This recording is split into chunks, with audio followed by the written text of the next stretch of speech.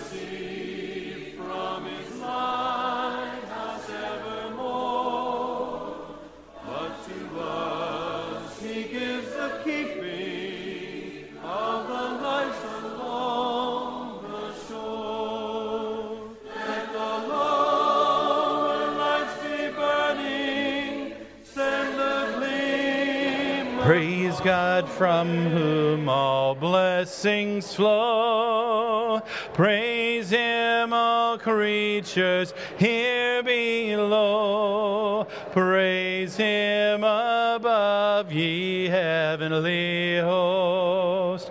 Praise Father, Son, and Holy Ghost. Let earth and heavenly saints proclaim the power and might of his great name. Let us exalt on bended knee.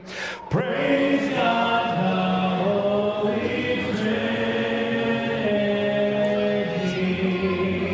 Praise God, praise God, praise God, and save my soul. Praise God, praise God, praise God from whom all blessings flow.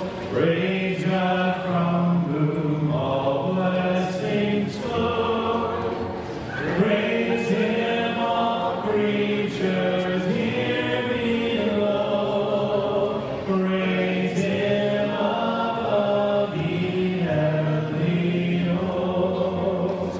Praise Father, Son, and Holy Ghost.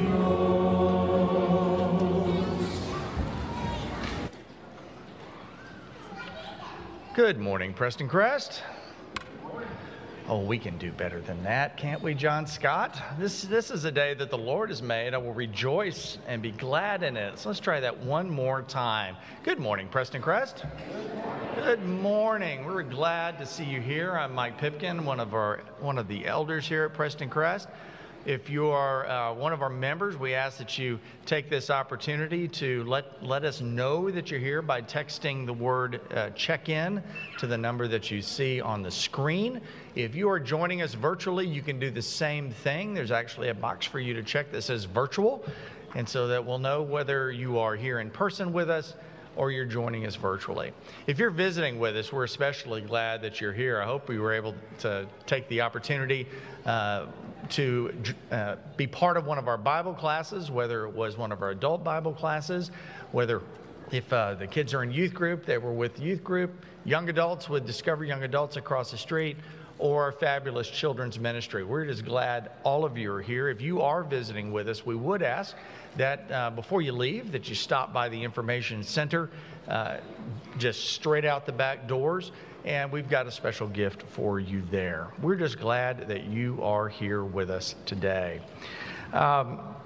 We do want to take the opportunity. Let's do two things. First of all, to bring your attention to some great work that was done by our 7th and 8th graders this last week. Brian Borden and Aaron Farry, Kelly Wilkinson, our interns, set up a great program this week for the 7th and 8th graders. It's called Serve Strong. They actually stay together in members' homes. They work together on various service opportunities all across the city. And then on Monday night, the elders and ministers were able to enjoy a dinner that was prepared and served by them. It was just a great week of fellowship and service for our 7th and 8th graders as they work together. Some of them are brand new to the youth group. The 7th graders are just promoting into 7th grade, so this is a great opportunity for them to work together. We're just glad for that. We're glad for all the work that was done to make it a great week for them. Speaking of our children's ministry, I do have an announcement. For the last 9 years, Anna Gescheidel has poured her heart into our children's ministry and has blessed our children. This is going to be her last Sunday to serve as one of our children's ministry coordinators. If you don't know Anna, she's on the back row. That's where she typically sits because she'll get up in the middle of service to head out and help with children's church. That's what she's been doing for the last 9 years in a staff role here at Preston Crest. She's about to begin her new journey as a full-time teacher at Prestonwood Christian Academy. We are thrilled, of course, that Anna and Carl Michael and Heidi and Hagen are going to continue to be a part of our congregation here at Preston Crest, and that Anna is going to continue to work as a volunteer. We're just so thankful for her talents and her willingness, really the entire Gashado family, to support the children's ministry. So we're thankful for that. Let's show our appreciation to Anna for her years of service.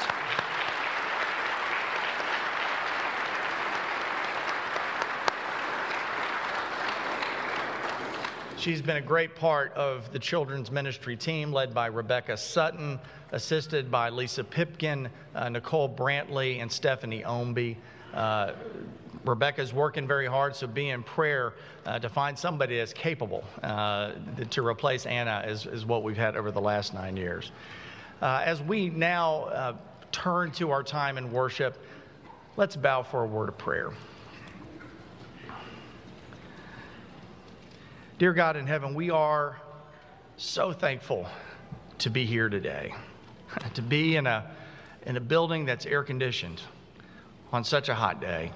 What a blessing it is to be able to gather together in comfort, because there are so many that can't do that. Lord, we ask your blessing on those that are out in this heat. We ask that you send rain, because we need rain here in North Texas.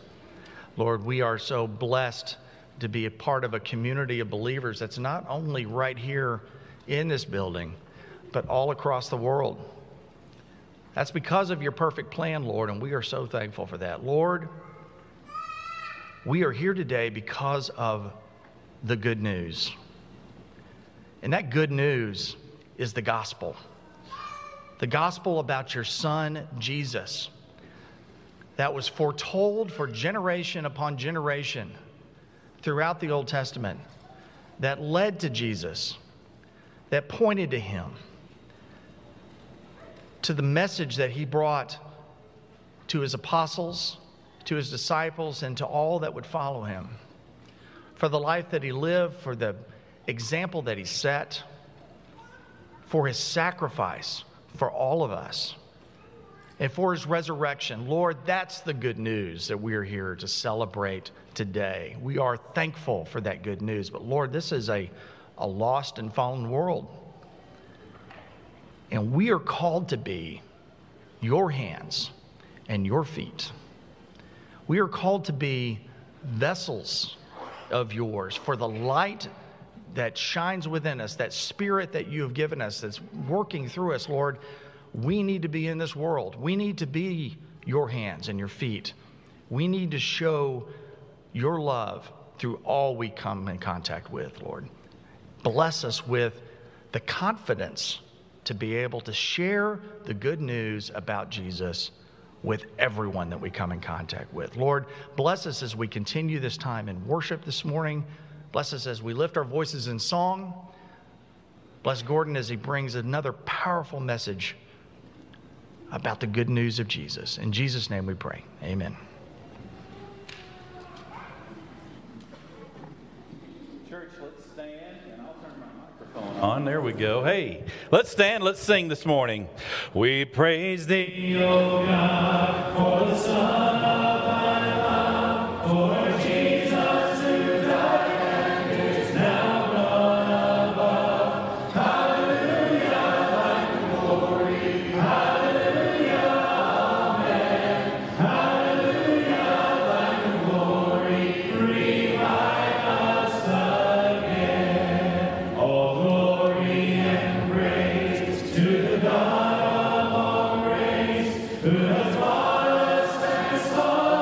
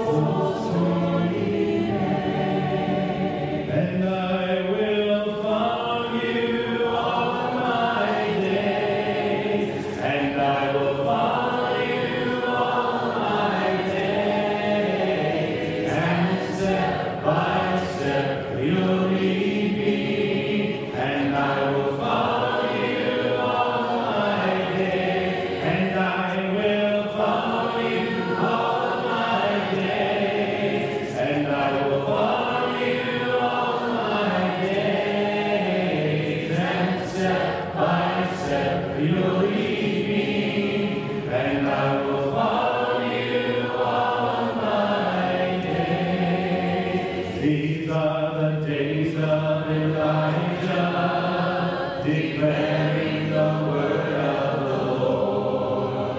And these are the days of your servant Moses, righteousness being restored. And though these are days of great trials, of famine and darkness and sorrow, still we are the voice in the desert, crying, preparing the way of the Lord. Behold, he comes, riding on clouds, shining like the sun. At trumpet call, so lift your voice. It's the year of Jubilee, and out of Zion till salvation comes. Behold, he comes, riding on clouds, shining like the sun. At trumpet call, so lift your voice. It's the year of Jubilee, and out of Zion till salvation comes. Be seated, please. We're going to sing one more song, and then Cooper's going to come and lead us. You know, I asked Kerry Fitzgerald if he would lead our communion thoughts this week, and Kerry said, yeah, man, love to. Texted me a day or two ago and said, man, I woke up not feeling good. Would it be okay if my son Cooper led it? I said, absolutely. What I didn't tell your dad is that I would prefer you to do it anyway. So I'm glad Cooper's stepping in for his dad. We're going to sing this one song as we prepare for communion. Lord, I confess, bowing here, I find my rest, and without you, I fall apart. You're the one that lights my heart. Lord, I need you. Oh, I need you. Every hour I need you. My one defense, my righteousness. Oh, God, I need you. Where sin runs deep, your grace is more. Where grace is found is where you are. And where you are, Lord, I am free. Holiness is right in me. Where you are, Lord, I am free. Holiness is right in me. Lord, I need you. Oh, I need you. Every hour I need you. My one defense, my righteousness.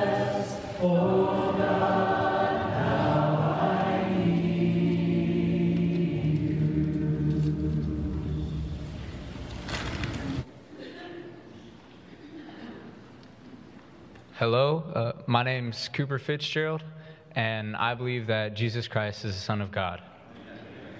So last week, our preacher Gordon, at the beginning of his sermon, he talked about a general who, he was all great on the outside. He was famous, he was rich, he was known all throughout the world, he was strong. But behind the curtains, behind his closed door, he had struggled with leprosy.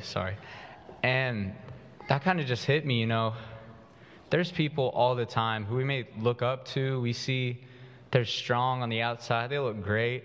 We admire them. But behind closed doors, what we don't see, they struggle a lot. They struggle as much as me and you. I mean, there's just so much that we don't know that goes on about a person. There's a verse I wanted to read to you. I'd found, and I read it to myself every night now. It's in Colossians 3. Since then you have been raised with Christ. Set your hearts on things above, where Christ is seated at the right hand of God. Set your minds on things above, not on earthly things. For you died, and your life is now hidden with Christ in God. When Christ, who is your life, appears, then you will also appear with him in glory. Put to death, therefore, whatever belongs to your earthly nature. It goes on to list some sins. After this, it says, you used to walk in these ways in the life you once lived. But now you must also rid yourselves of all things such as these. It goes on again to list some sins. And it says, you have taken off your old self with its practices, and you've put on a new self, which is being renewed in knowledge and the image of its creator. I mean, that verse just hits. Like, no matter what you've done in your past, no matter what sins you struggle with behind those closed doors, no matter what you do, your Lord will always love you. I have a journal over there that I wrote down some notes to talk about today, and there's one thing, I wrote it, all big letters, circled it, and it was, they don't define you. No matter what sins you've committed, they don't define you. You're still you. You're still loved by God. You got to throw off your old self, whatever practices, whatever sins you've committed. And when you take this communion, you're renewing your promise to God that you're his and you're loved by him. So please bow with me. Dear Lord, thank you for being with us today. Thank you for giving us this blessing of coming to be together in this congregation. Thank you for always being with us. Thank you for sending your Son to die for us, that all our sins would be forgiven and we aren't defined by them.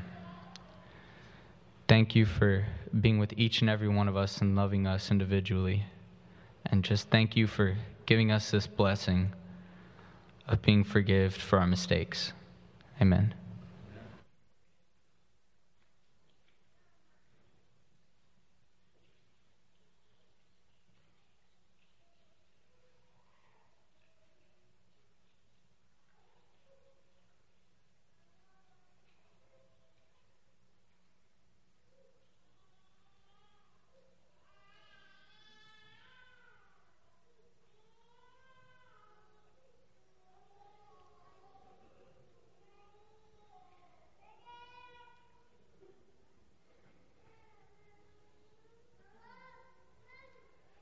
So teach my soul to rise to you when temptation comes my way, and when I cannot stand, I'll fall on you.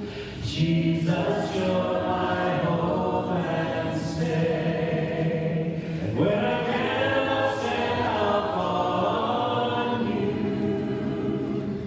Jesus,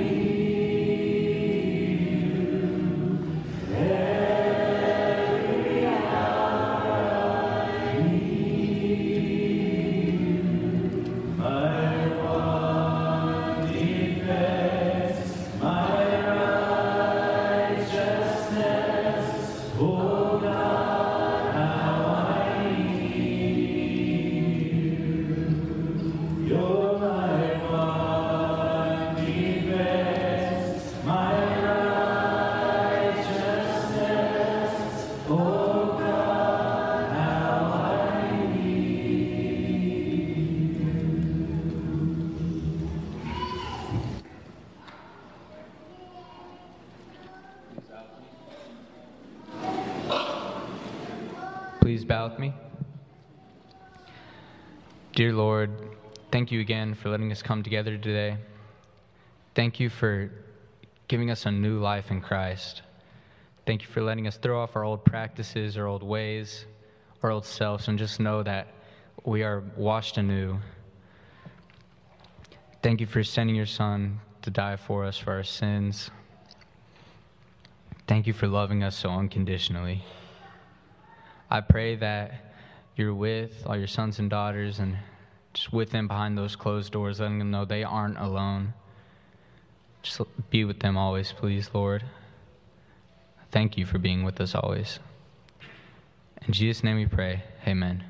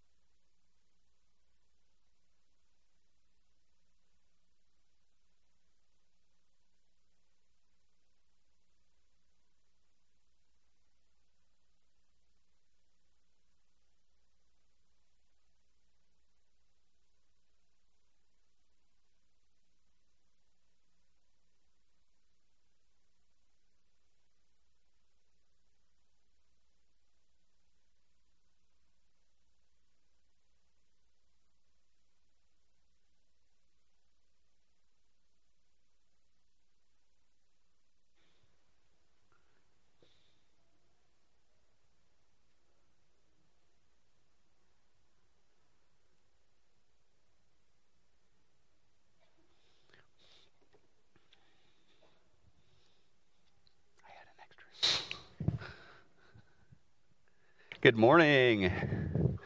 Welcome to Preston Crest. Glad that you're here. If you're part of the family here at Preston Crest or you're just visiting, we're glad that you are here. If you want to give this morning, there are several ways you can do that. Thank you, Cooper, by the way. Thank you so much.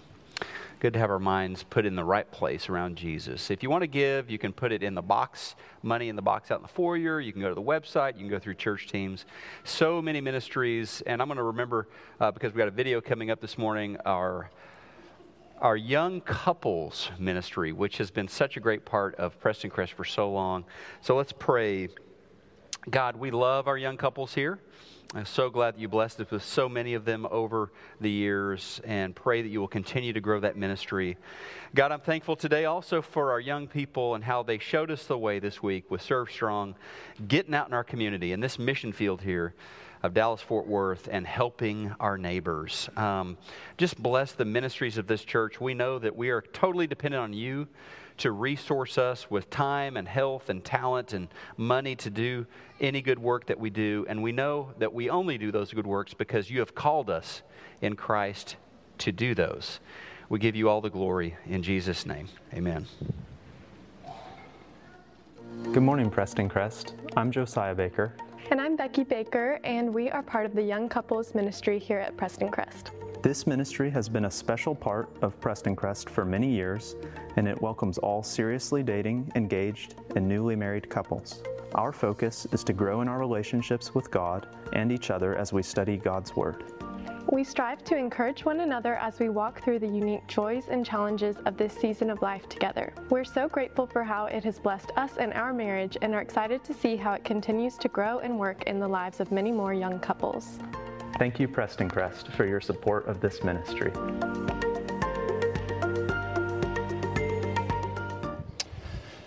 You remember when we were a young couple? Mike, you remember when we were a young couple now? Look at us now. Now, this church, for some reason, well, I know the reason, has been just so attractive to young couples for 30 plus years. And so many of those couples stay here, get married here, raise their kids here. And I tell you what, God is just blessing us. Let's stand. We're going to send kids on up to Children's Church. We'll sing one more, and then Gordon's going to come back up and share with us. Holy words long preserved for our walk in this world. They resound with God's own heart. Oh, let the ancient word impart. Words of life, words of hope, give us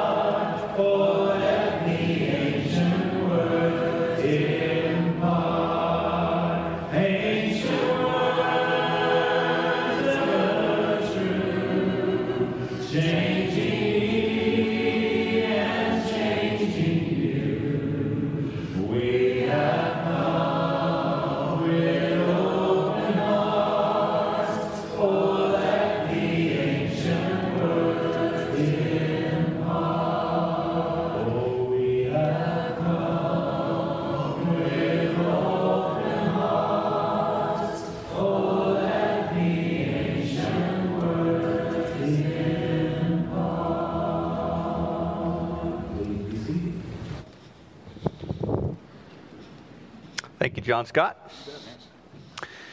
Yeah, I don't know if you heard the news. Everybody's talking about it. Probably this morning in churches all around America, they're talking about it, celebrating. But Jesus, the good news, He died for our sins. He was buried, He was raised on the third day, and through Him we have hope for this life and hope beyond the grave as well. And that's the news I proclaim here every Sunday, and if you're looking for me to talk about other news stories or items, that's not what I've been called to do. I will proclaim the gospel. We're going to be in Matthew chapter 5 today, starting a series on the Sermon on the Mount. There are a couple of phrases, kind of inspirational phrases that are going around these days. One of them is, live your best life. By the way, I met someone, Mike, this morning out in our lobby who lives in the Virgin Islands and maybe kind of living his best life. I don't know. Probably in the auditorium right now. Live your best life. Another phrase is, be the best version of yourself. I don't always love what pop culture has to say, but I have to say both of those ideas, they kind of capture me a little bit. I think there is some gospel in both of those ideas. I believe those are biblical ideas. God wants for us to live our best lives. Certainly, Jesus wants for you to be the best version of yourself. And really, in some one-of-a-kind ways, Jesus has resourced us to live our best lives. Jesus, and only Jesus, like I talked about, sacrificed Himself for us so that our sins would be forgiven. That, He did what no one else could do, has done, which has allowed us to have a fresh start. Press the reset button on life. Be a new creation. Or as He told Nicodemus, be born again. Only Jesus can do that. And beyond that fresh start, think about living your best life. He provided us, and this blows my mind just as much as the first, with His Spirit. The Spirit of God, because of Jesus, lives in us, encourages us, helps us, teaches us, sometimes confronts us, and helps us move more and more into this best life. And I'm grateful for Jesus for all of that. But the number one reason that Jesus is uniquely qualified to talk about living your best life is He is the one human in history who actually pulled it off. I mean, He pulled it off. Jesus was, perfect. Jesus was sinless. I'm not, you're not, no one else to ever live has been, only Jesus. So He lived His best life. And not only did Jesus just not do bad stuff, He did not sin, He did not mess up, He did not hate. Jesus did all of the right stuff. Jesus loved people like no one has ever loved people. He loved His neighbor as Himself. He loved His enemies. And of course, Jesus loved God the Father with all of His heart. And so He comes along and He tells us, His followers, this is why I'm here. I'm here to help you live that life that God has for you. John 10, verse 10, He says, I have come that they, that would be us, may have life and have it to the full. So, Sermon on the Mount. Jesus' great sermon, His first sermon, really a foundation for many of the other teachings we have of Jesus in the Gospels. Matthew 5 through 7, He is going to introduce us to this best life. He's going to help us live like never before. So here we go. Matthew chapter 5, starting in verse 1. Seeing the crowds, Jesus, He went up on the mountain. And when He sat down, that's how rabbis taught. They would sit down to teach. We kind of do the reverse these days. And He opened His mouth and taught them, saying, Blessed are the poor in spirit. Theirs is the kingdom of heaven. Blessed are those who mourn, for they shall be comforted. Blessed are the meek, for they shall inherit the earth. And it's been 13 years and change for me since I stood in this pulpit for the very first time, the brand new preaching minister of the Preston Crest Church of Christ. And the text that I preached on that day, back at the beginning of 2009, was this one.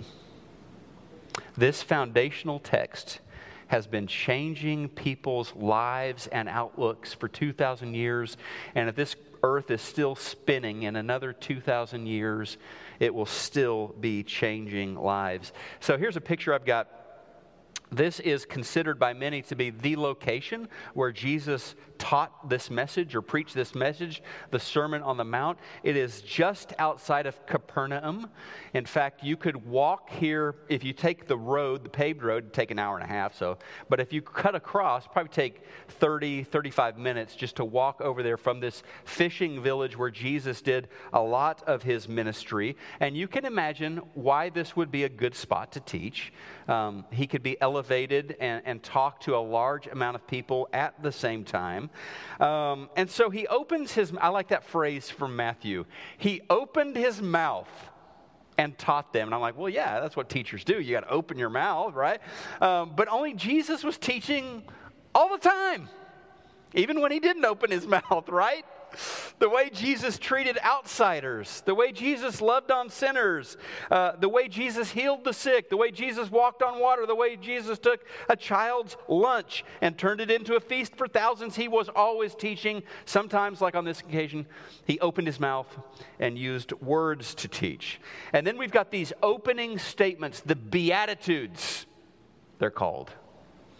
And these opening statements, they are designed, they are orchestrated to shock, to grab our attention, to show this upside down kingdom that is so different from the kingdoms of men that we see around us.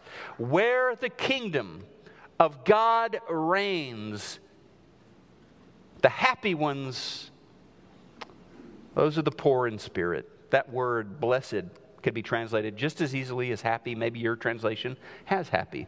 Happy are the poor in spirit. That kingdom, God's kingdom, is where happy, think about this, happy are those who mourn. Why? They'll be comforted. Happy, blessed are the meek, for they will inherit the earth. A couple of years back, Isla and I went over to Lake Highlands to the home of some friends for dinner one night. They had these 3 boys, very active boys.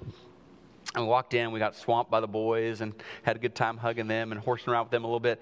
And went into the living room, and there was this display, I think 3 shelves of trophies and medals and some like certificates on the wall for Taekwondo. All of them earned by the oldest boy. So I kind of made a mental note, don't mess with that one, you know. Don't want to get in a fight with him. After a couple of minutes of oohing and ahhing, wow, look at all that. And they went back to their rooms to play. Time for the adults to talk. And the mom leans in to me and Isla and she said, yeah, don't be too impressed. All the kids get a trophy at the Taekwondo tournament. They want the kids to feel good about themselves. No matter how good you do or how bad you do, you're going to get a medal or a trophy or a certificate. And I just kind of, nodded in understanding. She was kind of rolling her eyes a little bit. And I was like, here in our country these days, we have made it a priority to build self-esteem. Maybe not on Twitter so much, but in a lot of places we want to build self-confidence. We want those kids to feel great about themselves, and whatever we're doing, it's kind of working. I saw that this week in the 50s. There was a research done about what percentage of kids in the high school kids in the 1950s felt like they were, quote, a very important person. 12%. 1950s. You think that number's gone up? you would be right. It's over 80% now of high schoolers feel like they are a very important person, so it's working. We're getting people to feel really good about themselves. Self-confidence is being cultivated left and right. And some have said that we have actually created a generation of praise addicts. You need to always tell me how pretty I look, how smart I am, how good I am at basketball or whatever. I guess you could say there's a real focus these days on creating people who are rich in spirit, who feel pretty great about themselves. This week I got on Amazon, was looking at the top-selling self-help books, and I came up with a giant list. I'll just share 2 or 3 titles. So here's one of the titles right now that's really selling on Amazon. I love this one. How to Stop Doubting Your Greatness. Yeah. How to Stop Doubting Your Greatness. And then this one, I picked this one out because, man, you talk about a phrase of our day. Here's one. You be you. Okay? And then this is a title, but there were a lot of titles that were a lot like this. How to Build Confidence and Win at Life. And there is probably some good stuff in those books. I haven't read them. Probably some good stuff. But I will say this. Jesus, in his famous epic Sermon on the Mount, has a very different starting point for greatness. The reference point is not me. It's not you. He says that the starting point for living your best life,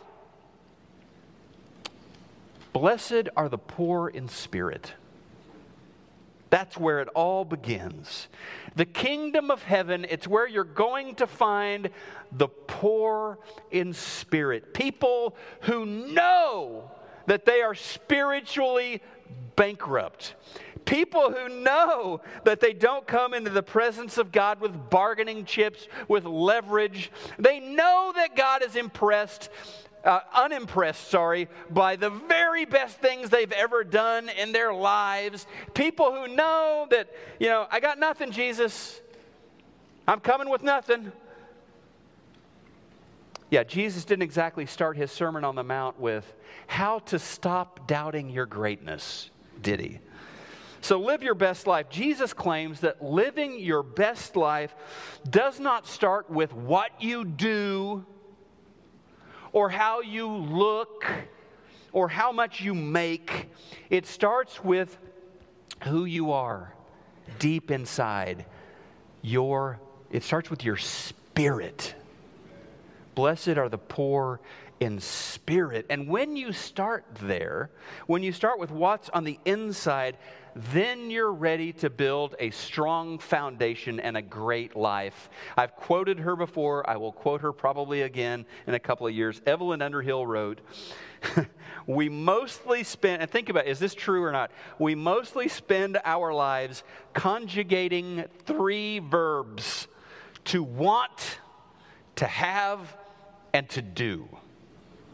Craving, clutching, and fussing on the material, the political, the social, the emotional, the intellectual. Even on a religious plane, we are kept in perpetual unrest, forgetting that none of these verbs have any ultimate significance except so far as they are transcended by and included in the fundamental verb to be. And that being, not wanting, not having, not doing, being is the essence of the spiritual life. To be, Jesus says, to be poor in spirit, the starting blocks for a kingdom life. So Sermon on the Mount. Yeah, Jesus will get around to lots of practical things about how you talk to people, about being salt and light, influencing the world. He's going to talk about our behaviors. He's going to talk about dealing with sin. He's even going to give a lesson on how to pray. So a lot of practical stuff in the Sermon on the Mount, but it starts with knowing who you are, and poor in spirit, poverty of spirit, it's coming to God and knowing He's the Creator. Literally, and that word literally gets misused all the time, but in this case, literally, you don't exist without God. None of us is here without God. And beyond that, even our being alive today, we are constantly sustained by God. The air we breathe, the food we eat, it is all tied to God. And so Paul, one time, he's standing on this mountain, the Areopagus in Athens, and he preaches to the Athens Philosophical Society. And he says in Acts chapter 17, in Him we live, we move, and here's that verb, and we have our being, our very existence. So those who live from this place of poverty of spirit, they're the happy ones. They're the blessed ones, Jesus says, because they recognize, they see that there is no life apart from God. They know that the gospel has set them free from having to somehow earn God's favor, which they could never do. And so they enjoy His favor and His love because of His grace. More than that, and we'll get to this in the Sermon on the Mount, Jesus will teach us that we are adopted into His family, into God's family. Like He says, pray, our Father which art in heaven. Our identity is tied to Him. So being poor in spirit, why does that matter? The potential for growth in my life, the potential for future accomplishment, it is unleashed, according to Jesus, when I tear up my membership of the Self-Admiration Club. I need to get rid of that. My best life becomes, for the first time, a possibility when I recognize I'm spiritually bankrupt, totally dependent on God. What a blessing, he says. Verse 3, what a blessing to know that the kingdom of heaven is for the poor in spirit. What a blessing, he says in verse 4, that those who mourn know that they're going to be comforted by God. And what a blessing to know, this is another one of those reversals, upside down things, to know that the meek are going to come out on top. They will inherit the earth. Not the go-getters, not the triumphalists, not the quote-unquote winners of life. The meek will inherit the earth. What is it to be meek? Meekness is power under control.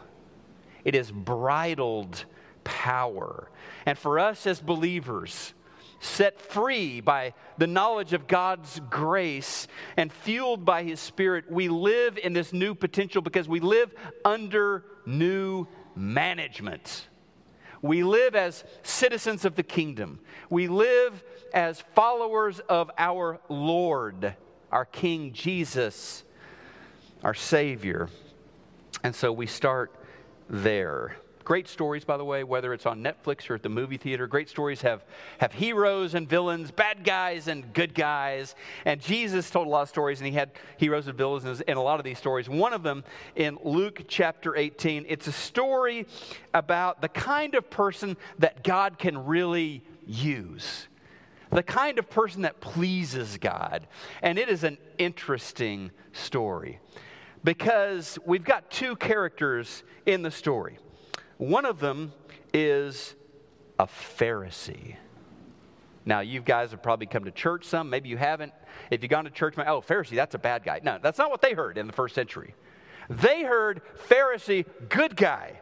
Pharisee knows the Bible better than anybody else. Pharisee is at the temple every time the doors are open. Pharisee is a tither. A Pharisee is, wearing a white hat, riding a white horse, one of the good ones.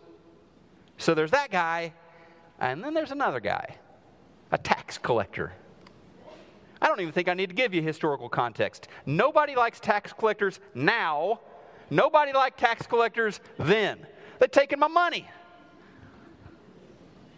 So we got a slime ball and we got a good guy. And just as we think we got figured out, a hero and a villain, Jesus goes, nope, not so fast. And he told this story. I like how Luke sets it up. Luke says he told this story to some who, Luke 18:9, to some who trusted in themselves that they were righteous. So, these two guys do something spiritual. They go to the temple for prayer. Anyway, the Pharisee, this is, by the way, Jesus definitely had a sense of humor. This is a funny story. So the Pharisee, I have a feeling there were some giggles as he's telling the story because they had seen this guy, versions of this guy before, the audience. This Pharisee goes up to the temple and he is loud and he's dressed in all of his Sunday best or Sabbath day best and he starts praying to himself. Not praying to God. He's praying to himself. And he starts praising and worshiping the man in the mirror. Oh, God, thank you for how good I am. He says, God, you know I fast not once a week. I bet you guys don't even fast once a week. He fasted twice a week. He says, you know that I tithe. I give 1/10 of everything I get. I am so amazing, God. No self-esteem problem here, you know? And then he starts naming other people. Let's see. He names verse 11. He says, I'm so glad that I'm not like the lowlifes. Like he says, the extortionist, the adulterer. And then he does it. He glances over at that poor tax collector. I'm so glad I'm not like that guy. I'm so glad I'm one of the good guys. And the second fellow, the tax collector. Man, he had a different prayer. He starts praying. Verse 13 and 14, the tax collector standing far off wouldn't even lift up his eyes to heaven, but just beat his breast. God, be merciful to me. I'm a sinner.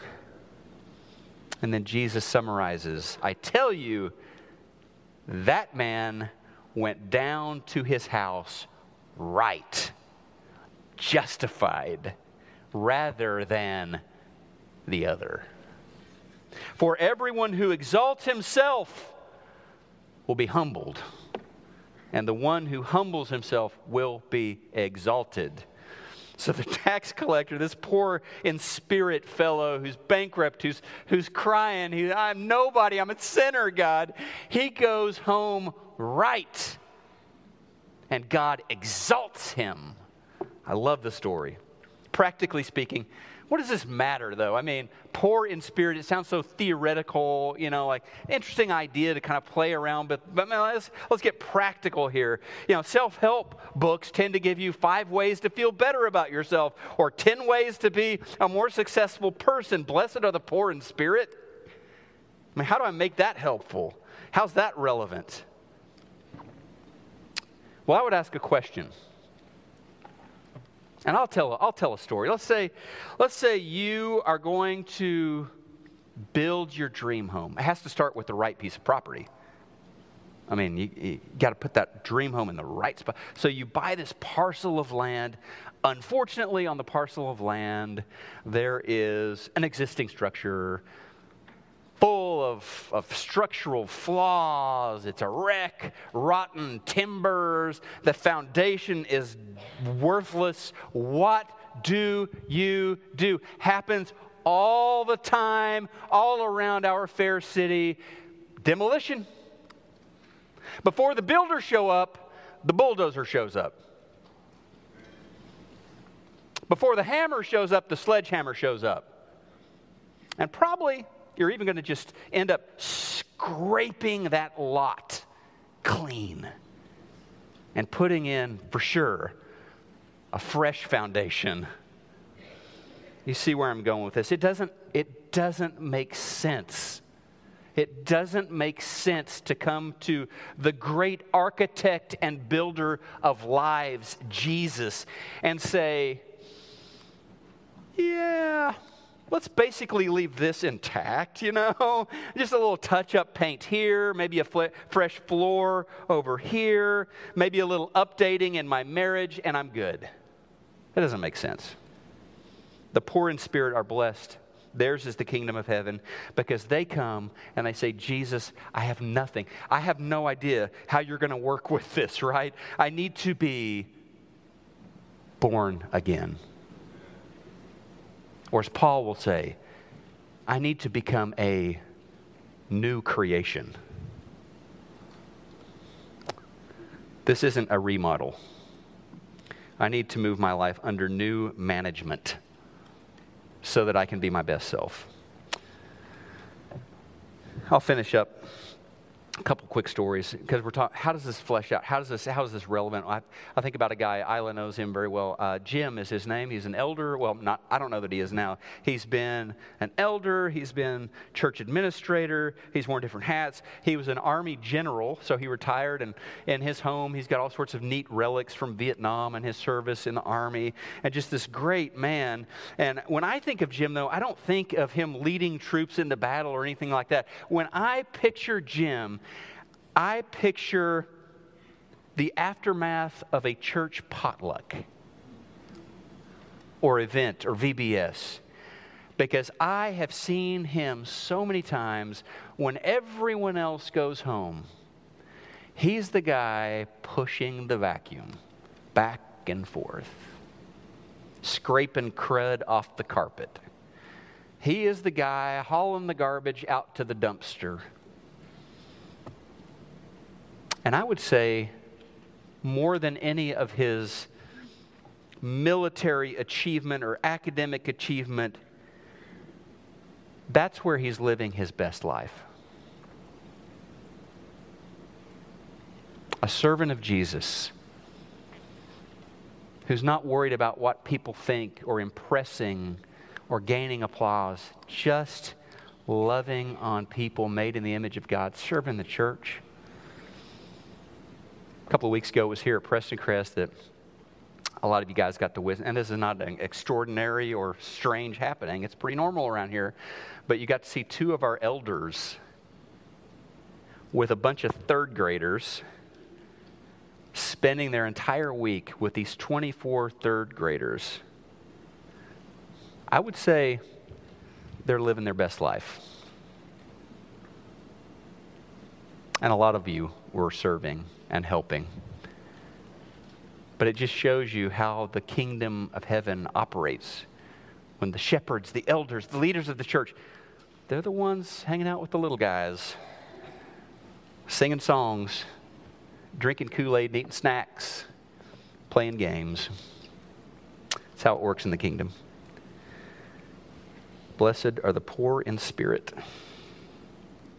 They come to God with nothing. A little bit of faith, a willing spirit. They just want more of Him. They want to live their best lives in Christ. So what about you? Are you one of these people? Are you one of the poor in spirit? Do you recognize your need, not for a quick remodel, but for a full life-building project with Jesus as the general contractor?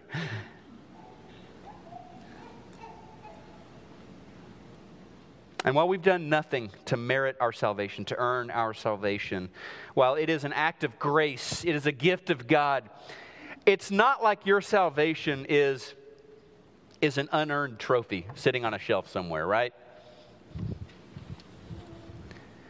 There is nothing, believer, that you possess, nothing that is more earned. Nothing that cost more blood, sweat, and tears than that salvation that you possess. Amen? It's just that you didn't earn it.